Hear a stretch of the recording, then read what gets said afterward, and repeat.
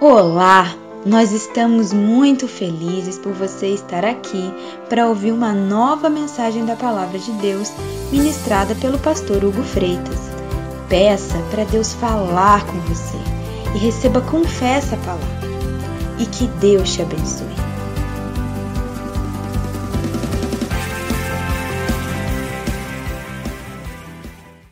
Meu irmão, minha irmã, você crê que você ainda não viu nada de Deus? Deus tem muito mais para fazer na tua vida, mais do que pedimos ou pensamos. Foi a palavra que recebemos na semana passada aqui, ministrada no altar do Senhor pela vida da Renata. Deus faz mais do que pedimos ou pensamos, amém? Eu quero te convidar nesta noite a abrir a tua Bíblia no livro do profeta Oséias. Livro do profeta Oséias.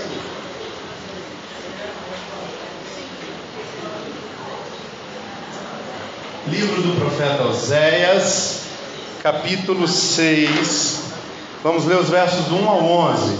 Oséias é profeta menor, início dos profetas menores, ou seja, finalzinho do Antigo Testamento, mas é o primeiro dos últimos, É o primeiro dos últimos profetas aí do Antigo Testamento, Oséias. Depois de Daniel. Ajudou?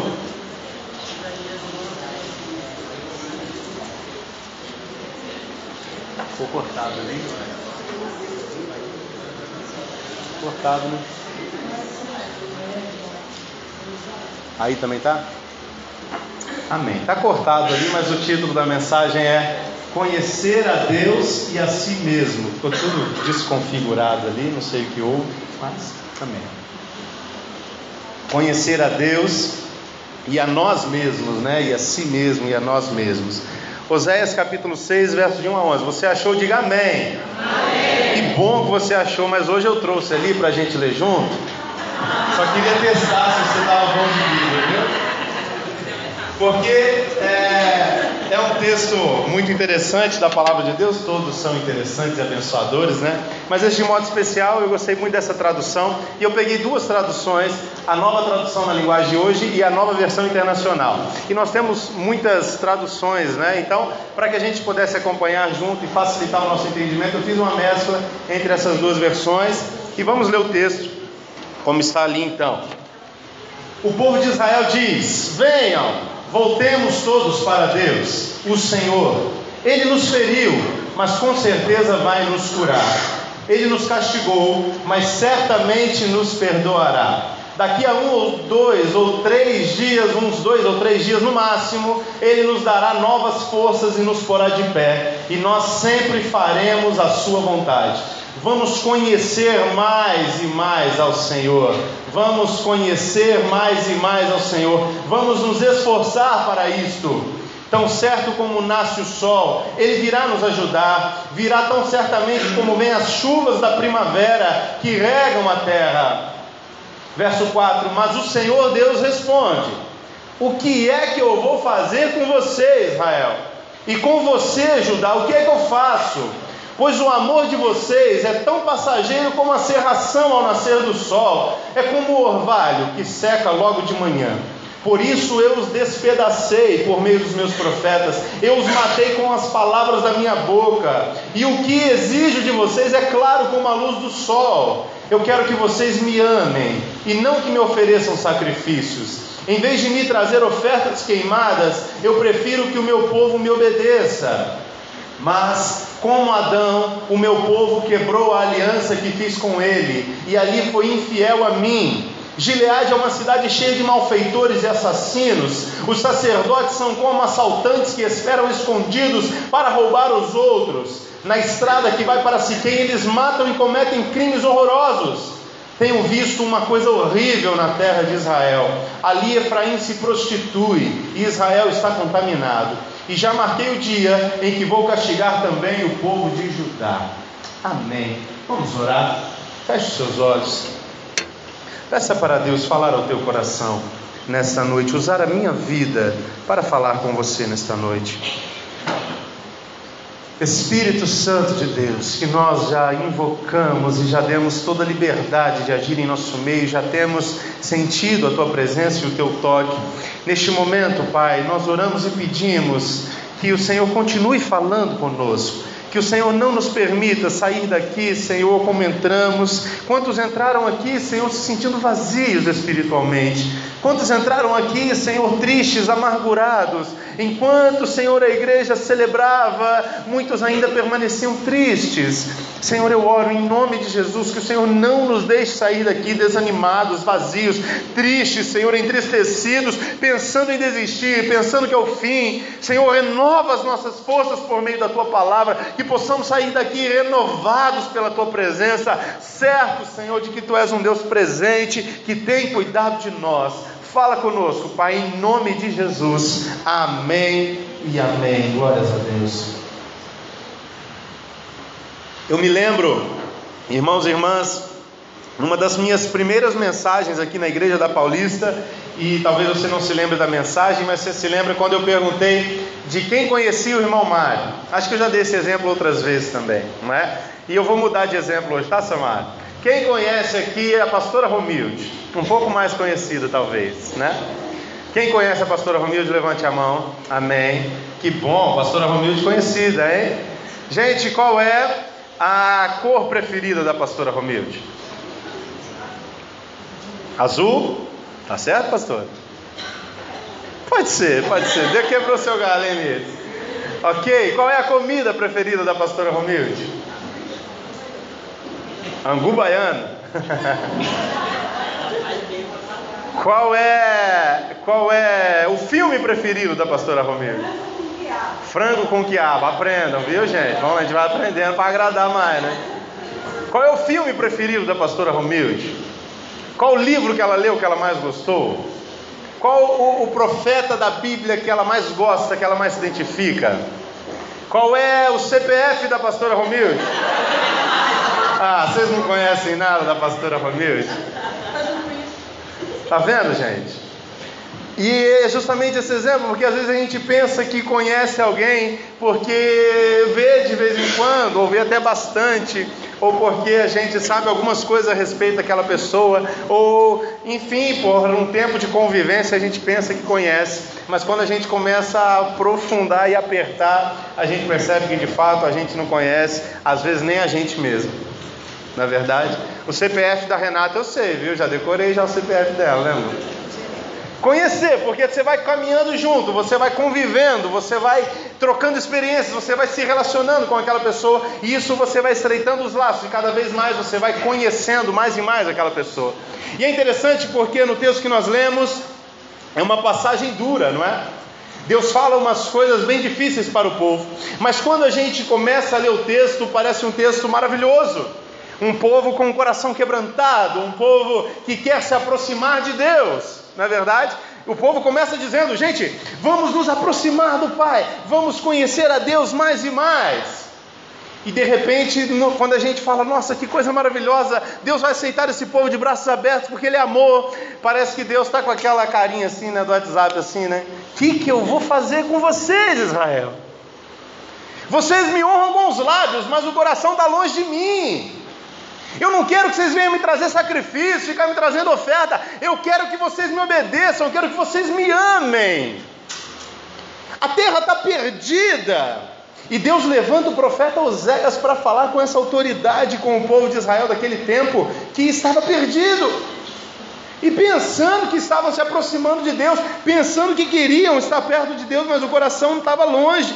O povo começa falando bonito, que deve voltar para Deus, mas o Senhor responde mostrando que realmente está no coração deles. E quando olhamos todo o livro do profeta Oséias, nós vemos a seriedade do pecado daquela nação, a crise espiritual, moral que Israel, que Judá estava vivendo. Tem um comentário da Bíblia, se eu não me engano, da tradução ecumênica da Bíblia, ele diz assim, dessa passagem do livro de Oséias, que o livro de Oséias supõe uma época terrivelmente sombria, e qualquer semelhança com o nosso Brasil é mera coincidência, viu, gente? A situação moral e social é de corrupção total, a situação religiosa é de infidelidade, a situação política é desesperadora. Parece o Brasil de hoje? Não, gente, mas não estamos falando do Brasil, é lá de Israel da época de Oséias. Sem dúvida, a mensagem do profeta está carregada de censuras e ameaças, mas eis ainda um desses contrastes que chama a atenção. Quando a gente olha em profundidade, a mensagem do profeta Oséias é uma palavra de ternura e esperança. As circunstâncias da história, as atitudes dos homens compõem um quadro sombrio, caótico, mas as censuras proferidas em nome de Deus cedem bruscamente às efusões de um amor que nada consegue desanimar, especialmente por procederem de um amor decepcionado, porque teve a iniciativa, Deus amou primeiro, por isso terá também a palavra final, e esse amor de Deus não somente será mais forte do que a morte, mas apagará o próprio pecado do povo. Quando a gente olha a palavra de Deus e a reação de Deus àquela palavra do povo, a gente pensa num Deus irado, numa ira de Deus que vai matar todo mundo e que na verdade está odiando aquele povo. Mas não, essa ira de Deus, esse mal-estar que Deus está com o povo, é na verdade uma decepção de quem muito amou e não está recebendo de volta este amor. Na verdade, não sei se você sabe, mas o profeta Oséias, no início do livro, ele se casa com uma prostituta, e ele ama aquela mulher que continua se prostituindo, e enquanto ele se relacionava com ela, e ele a amava, ela continuava se prostituindo, e ele sempre ia atrás dela, e teve filhos com ela. Sabe por quê? Porque ele queria demonstrar, olha que homem, que palavra de Deus encarnada na vida dele, ele queria demonstrar o amor de Deus pelo povo, que não parava de se prostituir com outros deuses. Enquanto Deus ia atrás do povo, Deus amava o povo não parava de correr de Deus. O profeta Oséias mostrou com a sua própria vida este amor de Deus que ama até mesmo um povo infiel, que muitas vezes, infelizmente, não é diferente de mim e de você, meu irmão. Quando nós olhamos para a Bíblia, quando nós olhamos para o povo de Israel, nós vemos um retrato da nossa história. E é por isso que eu digo que não é coincidência quando nós olhamos para a corrupção moral, política, espiritual de Israel, do tempo do profeta Oséias, e quando olhamos para o nosso país, porque refletem a vida de um povo longe de Deus, de um povo que se afastou da presença do Pai. E o que resta é corrupção da vida humana. Meu irmão, minha irmã, eu quero te dar uma rápida palavra sobre um tempo muito importante que nós teremos aqui há alguns domingos, né? As eleições estão chegando. Que você ore, meu irmão, que você viva a tua vida de cidadão, de cidadã brasileira de modo espiritual, e que nessas eleições você seja direcionado por Deus. Ore, jejue, para que o teu voto seja algo importante, especial, e que realmente reflita a vontade de Deus para o povo brasileiro. E cuidado, porque muito se fala no presidente da república, gente, mas o nosso país, o presidente não tem todo esse poder. Claro, é uma figura importantíssima, mas o nosso Senado, a Câmara Federal é essencial para a boa caminhada do nosso país. Então conheça bem quem você vai votar para deputado federal, conheça bem quem você vai votar para deputado estadual, conheça bem quem você vai votar para senador, conheça bem quem você vai votar para governador, conheça bem quem você vai votar para presidente. É uma responsabilidade que nós temos como povo de Deus, de abençoar a nossa nação através do nosso voto. Amém? Amém. Amados irmãos e irmãs, então quando nós olhamos para essa relação do povo de Oséias com Deus, e na nossa relação com Deus, existem duas dimensões de conhecimento que são essenciais. A gente precisa, para se relacionar bem com Deus, primeiro a gente precisa conhecer a Deus bem, mas também nós precisamos conhecer a nós mesmos bem. E quando a gente cruza essas duas necessidades de conhecer a Deus e conhecer a nós mesmos, a gente percebe um quadro interessante. Um quadro que eu coloquei aqui do lado esquerdo de consciência de si mesmo, consciência que nós temos de nós mesmos, e a consciência de Deus, e dá-se 4 possibilidades desta relação. Por que a importância disso? Porque quando a gente vê, parece que o povo se conhecia muito bem. A gente quer estar perto de Deus, não é verdade? Os primeiros versículos, vamos nos aproximar de Deus, aleluia, glória a Deus, vamos para o culto, vamos fazer vigília, vamos fazer uma bênção, vamos viver totalmente consagrado a Deus. Mas depois, quando Deus começa a falar, a gente percebe que não era bem assim não. Não é verdade?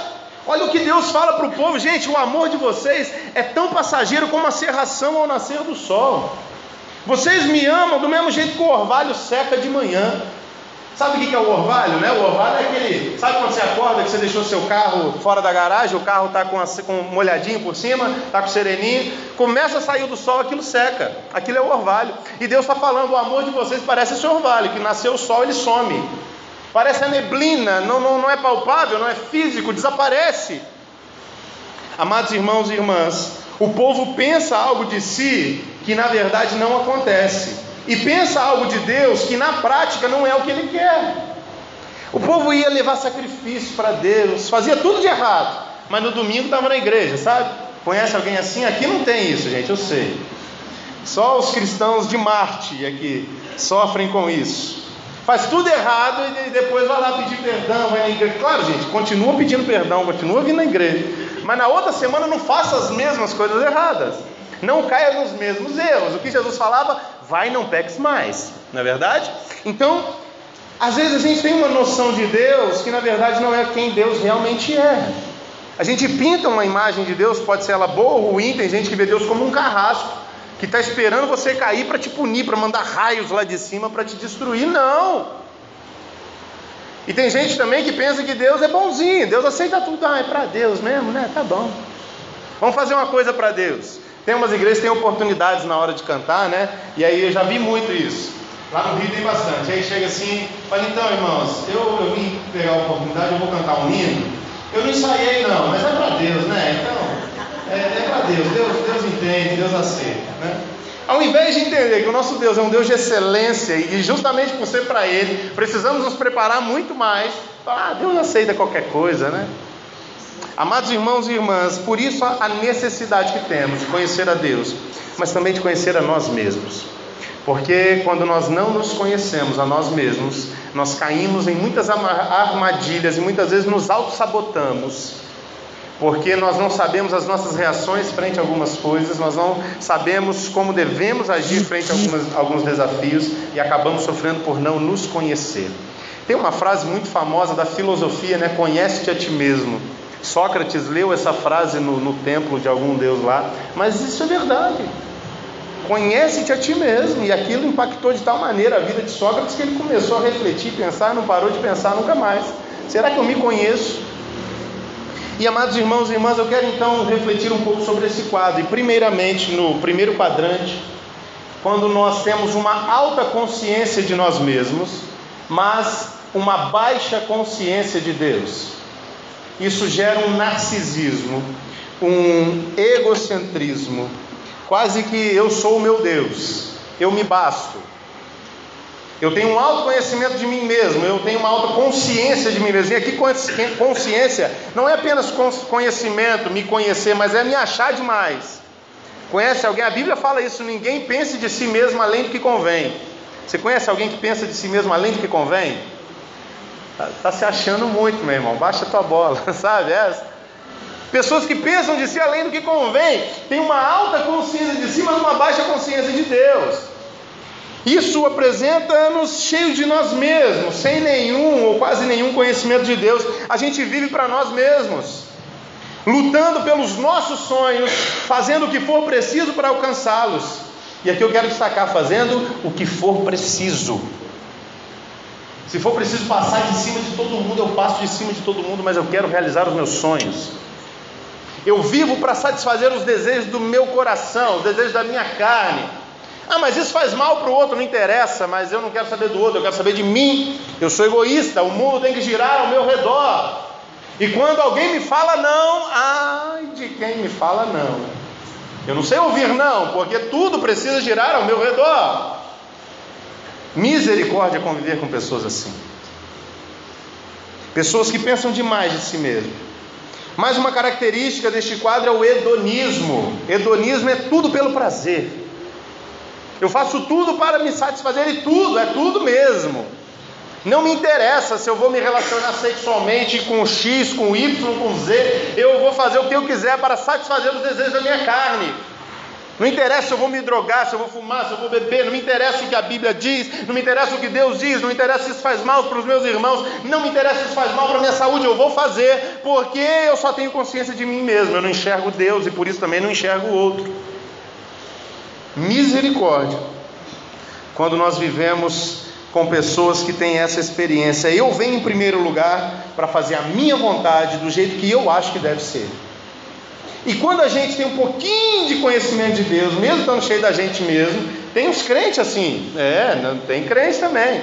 E aí tem os crentes que depois de planejar a vida toda, não estou dizendo que você não tem que planejar, mas antes de planejar você pergunta para Deus.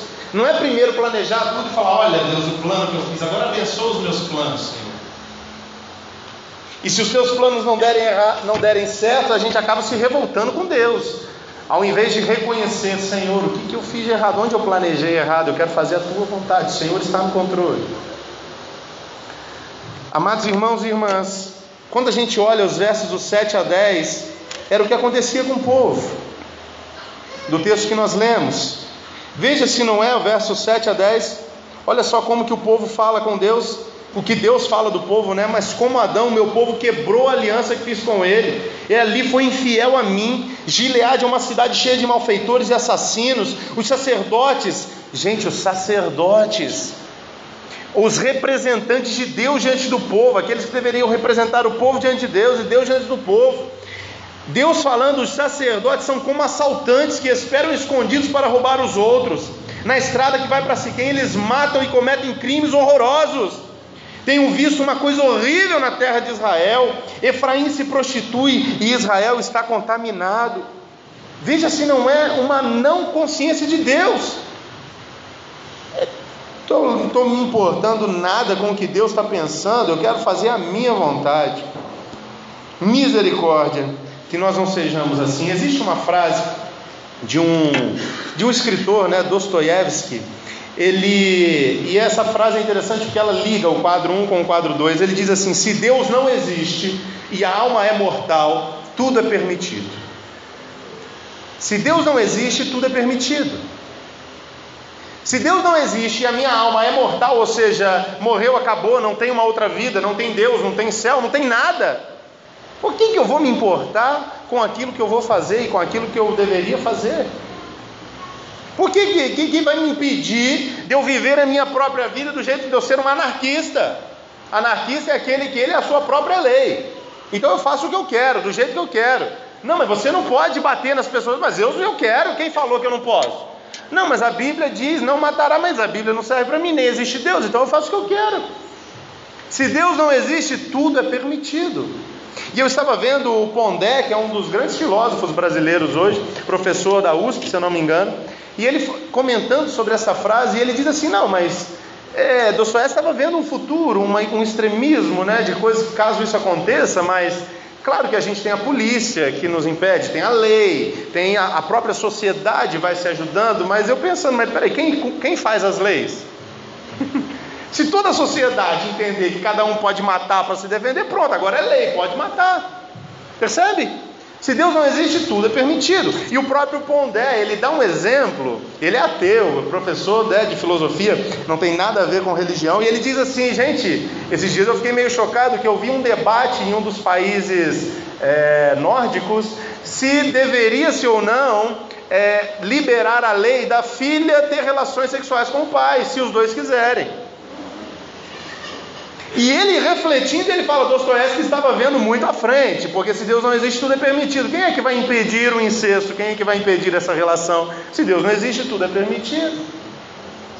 Percebe? Quando nós não temos uma consciência de quem Deus é, quando nós não temos consciência de Deus, tudo é permitido.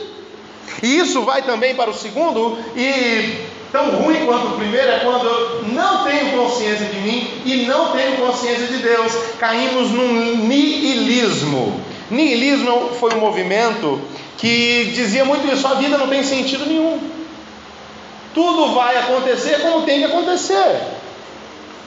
Ou seja, não tem propósito na minha vida. Eu também não sirvo para nada. Então, para que eu vou ficar lutando, trabalhando? Uma baixa consciência de si, mas também uma baixa consciência de Deus. Esse niilismo é um conceito filosófico de que a vida está sustentada no nada. E não há sentido algum para a existência, não há propósito para a vida, o que deságua muitas vezes na depressão, no vazio, no comodismo de que tudo vai acontecer como tem que acontecer. Para que eu vou trabalhar? Posso morrer amanhã, não vou levar nada para outra vida. Para que eu vou estudar? O Brasil não tem jeito mesmo. Vai acontecer, do jeito que tem que acontecer. Para que eu vou orar, ficar pedindo para Deus? Eu não tenho o que fazer. Tá tudo, vai acontecer, não tem jeito, eu não tenho o que eu possa fazer. E muitas vezes isso cai numa depressão, numa ausência de sentido, de propósito para a vida. Friedrich Nietzsche também foi um grande filósofo e ele falou muito desse niilismo, mas ele tentou dar uma ajudada no niilismo e falar, não, mas tem um niilismo ativo. Ele falava assim, não, a vida não tem sentido, mas mesmo assim a gente tem que trabalhar, mesmo assim tem que fazer alguma coisa. Mas a vida dele provou que ele não foi capaz de sustentar suas teorias, ele morreu louco, ficou maluco, um grande filósofo, uma das maiores mentes pensantes do mundo, ficou louco, jovem, morreu internado no hospício. Mas porque nós não temos propósito para a vida, nós não vemos o sentido da nossa existência, o sentido da vida é morrer, e por isso a gente vai caminhando do jeito que der. Tá tenso, né, gente? Fala para quem está do teu lado aí, essa não é a vontade de Deus. Há esperança.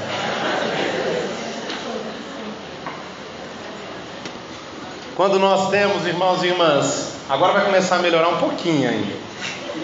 Quando nós temos uma alta consciência de Deus, aleluia, glória a Deus. Finalmente, achamos Deus. Mas a gente tem uma baixa consciência de nós mesmos. A gente cai no fatalismo. Um fatalismo que é quando Deus faz tudo, eu não preciso fazer nada. Tudo vai acontecer se Deus quiser. Eu não preciso fazer nada. Embora essas pessoas creiam no poder de Deus, na prática elas não se diferem muito dos niilistas ali do outro lado, porque a ideia central é, eu não preciso fazer nada, Deus vai fazer tudo. Amém, glória a Deus, aleluia. E parecem crentes, não é essa? Você olha para, nossa, que homem de fé, né? Olha, não está nem, vai fazer um concurso, não estudou nada, e está crendo que vai passar, tem fé, não é fé nada, é fatalismo. Se Deus quiser que eu passo, se for para eu ter um salário melhor, o meu chefe vai me procurar e vai falar, olha, eu quero te dar uma promoção, não preciso fazer faculdade, não preciso fazer nada, né? Cai nessa ideia, eu não preciso fazer nada e nem há nada que eu possa fazer, a vontade de Deus vai prevalecer de qualquer jeito mesmo, né? Deus vai fazer a vontade dele, então eu não preciso orar. Para que eu vou orar? Não preciso vir na igreja para orar, ficar orando, não preciso orar, Deus vai fazer o que Ele quiser. Não preciso estudar, não preciso trabalhar, porque se Deus quiser me abençoar, Ele fará.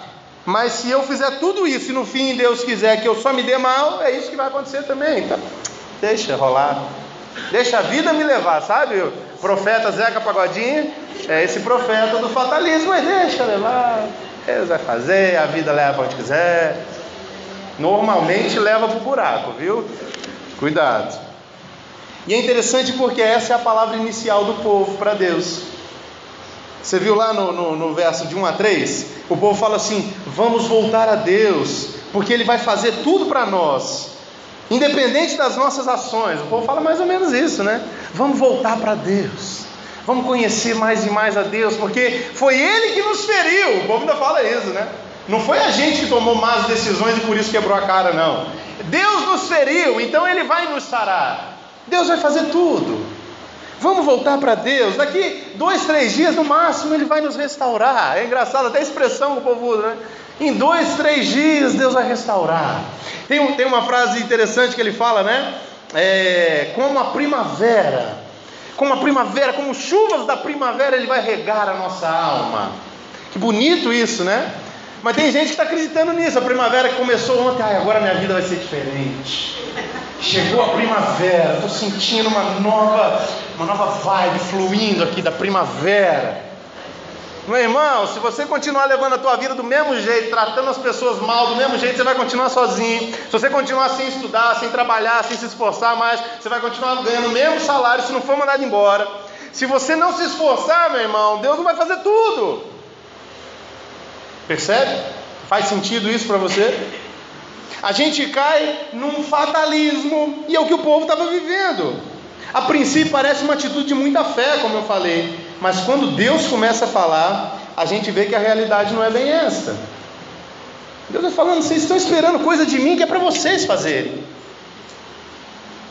Meu irmão, minha irmã, quando você ora pela tua família, Deus quer abençoar a tua família, mas tem coisas na tua família que é você que tem que fazer. Quando você pede para Deus abençoar os seus filhos, Ele vai abençoar, mas tem atitudes com os teus filhos que é você que tem que ter. Tempo de qualidade com os teus filhos é você que tem que ter, e Deus vai abençoar esse tempo. Se você quer ter uma esposa bendita, abençoada, feliz, alegre dentro de casa, você tem que tratar ela bem, feliz, alegre e abençoadamente. Já disse isso, né? Você quer ter uma rainha dentro de casa, né? Trate ela como uma rainha. Ou se você quer que a tua mulher te trate como um rei, trate ela como uma rainha. Não é verdade? Ai, Deus, transforma o coração da minha mulher, para ela me tratar melhor.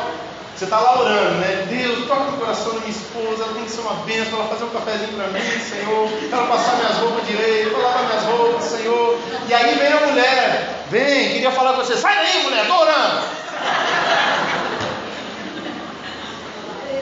Meu irmão, Deus não vai fazer tudo não, só porque você está orando com muita fé, não, meu irmão. Você tem que fazer a tua parte. A Renata gosta desses exemplos, né, da comida, né?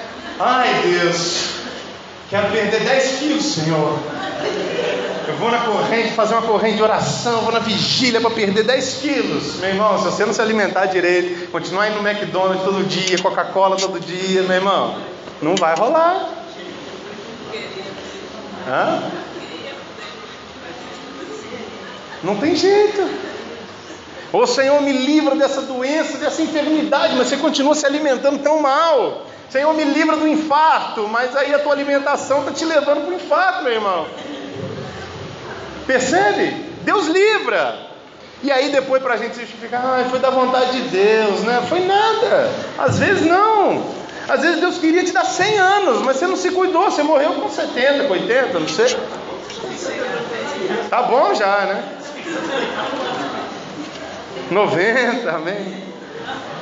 Por quê, irmãos? Eu estou dizendo isso o quê? Que é o quadrante 4 ali que nós estamos falando, que é o cocriacionismo. Quando eu tenho uma alta consciência de Deus e uma alta consciência de mim mesmo. Eu sei quem Deus é, mas eu sei quem eu sou. Eu sei a fé que eu preciso ter em Deus, mas eu sei também das minhas limitações. Eu sei o que eu preciso fazer. Eu sei que a minha fé move montanhas, mas a minha obra também, quando Deus abençoa a obra das minhas mãos, aí ninguém segura mesmo. Essa consciência de que eu sou cocriacionista com Deus, eu crio junto com Deus. O que Deus fez quando Ele criou lá no Éden? Ele criou o ser humano, criou Adão e Eva, criou todas as coisas, criou os animais, criou a terra. Agora, depois disso, falou, Adão, se vira que agora é tua responsabilidade, meu amigo. Dá nome para os bichinhos, cuida da terra, ara a terra, não é verdade? Comece a criar, a gerar vida junto comigo, Adão, vamos lá. Deus deu essa autoridade sobre as nossas vidas. Temos uma alta consciência de nós mesmos, mas também uma alta consciência de Deus. Significa sermos co-criadores com Deus da realidade à nossa volta. Deus quer fazer, mas às vezes Ele vai usar a tua vida para fazer, usar as tuas mãos para construir, usar as tuas palavras para edificar as pessoas, para restaurar e construir o teu ambiente de trabalho melhor, para edificar e construir uma família melhor, uma vizinhança melhor, um país melhor, uma Piracicaba melhor, um estado de São Paulo melhor. Por isso, quando eu falei das eleições, não adianta, a gente está aqui todo domingo, né? Os irmãos que estão conosco todo domingo, estamos orando pelas eleições, já faz alguns meses, né, irmão? Todo domingo orando pelas eleições que vão acontecer dia 7 de outubro. Mas não adianta, a gente está aqui orando, Senhor, coloca lá a tua vontade, coloca os teus homens de Deus lá e tal, e chega na hora, eu nem vejo direito quem que você votou aí? Eu vou votar nele também. Não conheço quais são as intenções daquela pessoa, qual a intenção para abençoar ou não o nosso país. Tudo bem, gente, tem hora que a gente tem que escolher entre o menos pior, né? Tem um consenso geral nisso, pelo menos nas eleições, né? Vamos ver o menos pior, mas amém, Deus, que seja um homem que seja pelo menos sensível à tua voz, que seja alguém sensível a ouvir a tua voz e fazer a tua vontade, Pai, para abençoar o nosso povo. Somos co-criadores da realidade de Deus à nossa volta, pelo trabalho, pelo estudo, pelo bom testemunho, pelas boas relações, pela fé, pela oração, pelo jejum, pelo clamor. Somos parceiros de Deus na obra que Ele deseja realizar em nós, primeiro em nós e depois através de nós. Deus, transforma o meu coração, Senhor. Meu irmão, Deus vai transformar o teu coração, mas Ele não vai fazer pegar uma varinha mágica assim, ó. Pronto, está transformado. Próximo, transforma meu coração. Está transformado. Não. Sabe quando você pede para Deus paciência? Deus, dá-me mais paciência. Aí vem o teu filho e derrama suco lá no teu sofá. Fala, Deus, mas eu pedi paciência. E Deus fala, então, estou te dando a oportunidade de você treinar a tua paciência, meu irmão. Não faz sentido? Deus, me ajuda a perseverar. Aí Deus fala, tá bom, vou mandar umas lutas boas para você ficar forte aí e ver se você vai estar firme no caminho. Deus, aumenta a minha fé, amém. Vou mandar uns doentes para você orar pelas pessoas, para elas serem curadas, mandar uns endemoniados para você expulsar o demônio dela, vou mandar umas pessoas para você abençoar, para você treinar a tua fé. Meu irmão, primeiro em nós. Deus vai aumentar a nossa capacidade de agir e fazer através do poder de Deus, mas é na prática, é fazendo junto com Ele. Mas também, essa autoconsciência de mim passa também por me conhecer e conhecer as minhas próprias limitações. Eu reconheço as minhas vírgulas, os meus pontos de interrogação, as minhas exclamações, os meus pontos finais. Eu falo, Deus, até aqui eu sei que eu vou. Porque quando eu não tenho consciência de mim mesmo, eu acho que eu posso tudo. Mas quando eu tenho uma alta consciência de mim mesmo, uma alta consciência de Deus, eu falo, Senhor, aqui eu reconheço que eu não posso ir além. Senhor, eu reconheço, Pai, que o que eu podia fazer eu fiz, Senhor. Agora eu entrego nas Tuas mãos, Senhor. Continuarei fazendo o que tiver ao meu alcance, em todas as minhas forças, Senhor, mas eu preciso de Ti. Além disso eu não consigo, Pai. Quando temos essa relação de um co-criacionista com Deus, nós reconhecemos a nossa finitude, mas eu sei da infinitude de Deus. Eu conheço a minha pequenez, mas eu reconheço a grandeza de Deus. Eu reconheço o amor de Deus. Eu sei que a sua visão vai além da minha visão. Às vezes você olha para algo e fala, não tem jeito. Tem uma barreira na minha frente, eu não consigo passar por aqui, Senhor. Senhor, o resultado do exame está dizendo que eu tenho câncer. Já estou me vendo de cabelo caído, já estou me vendo sofrendo, fazendo um monte de coisa. Mas meu irmão, minha irmã, isso você não pode perder a dimensão de quem Deus é. Mais do que pedimos ou pensamos. Deus, a minha realidade diz isso, mas eu sei que o Senhor pode ir além, Senhor.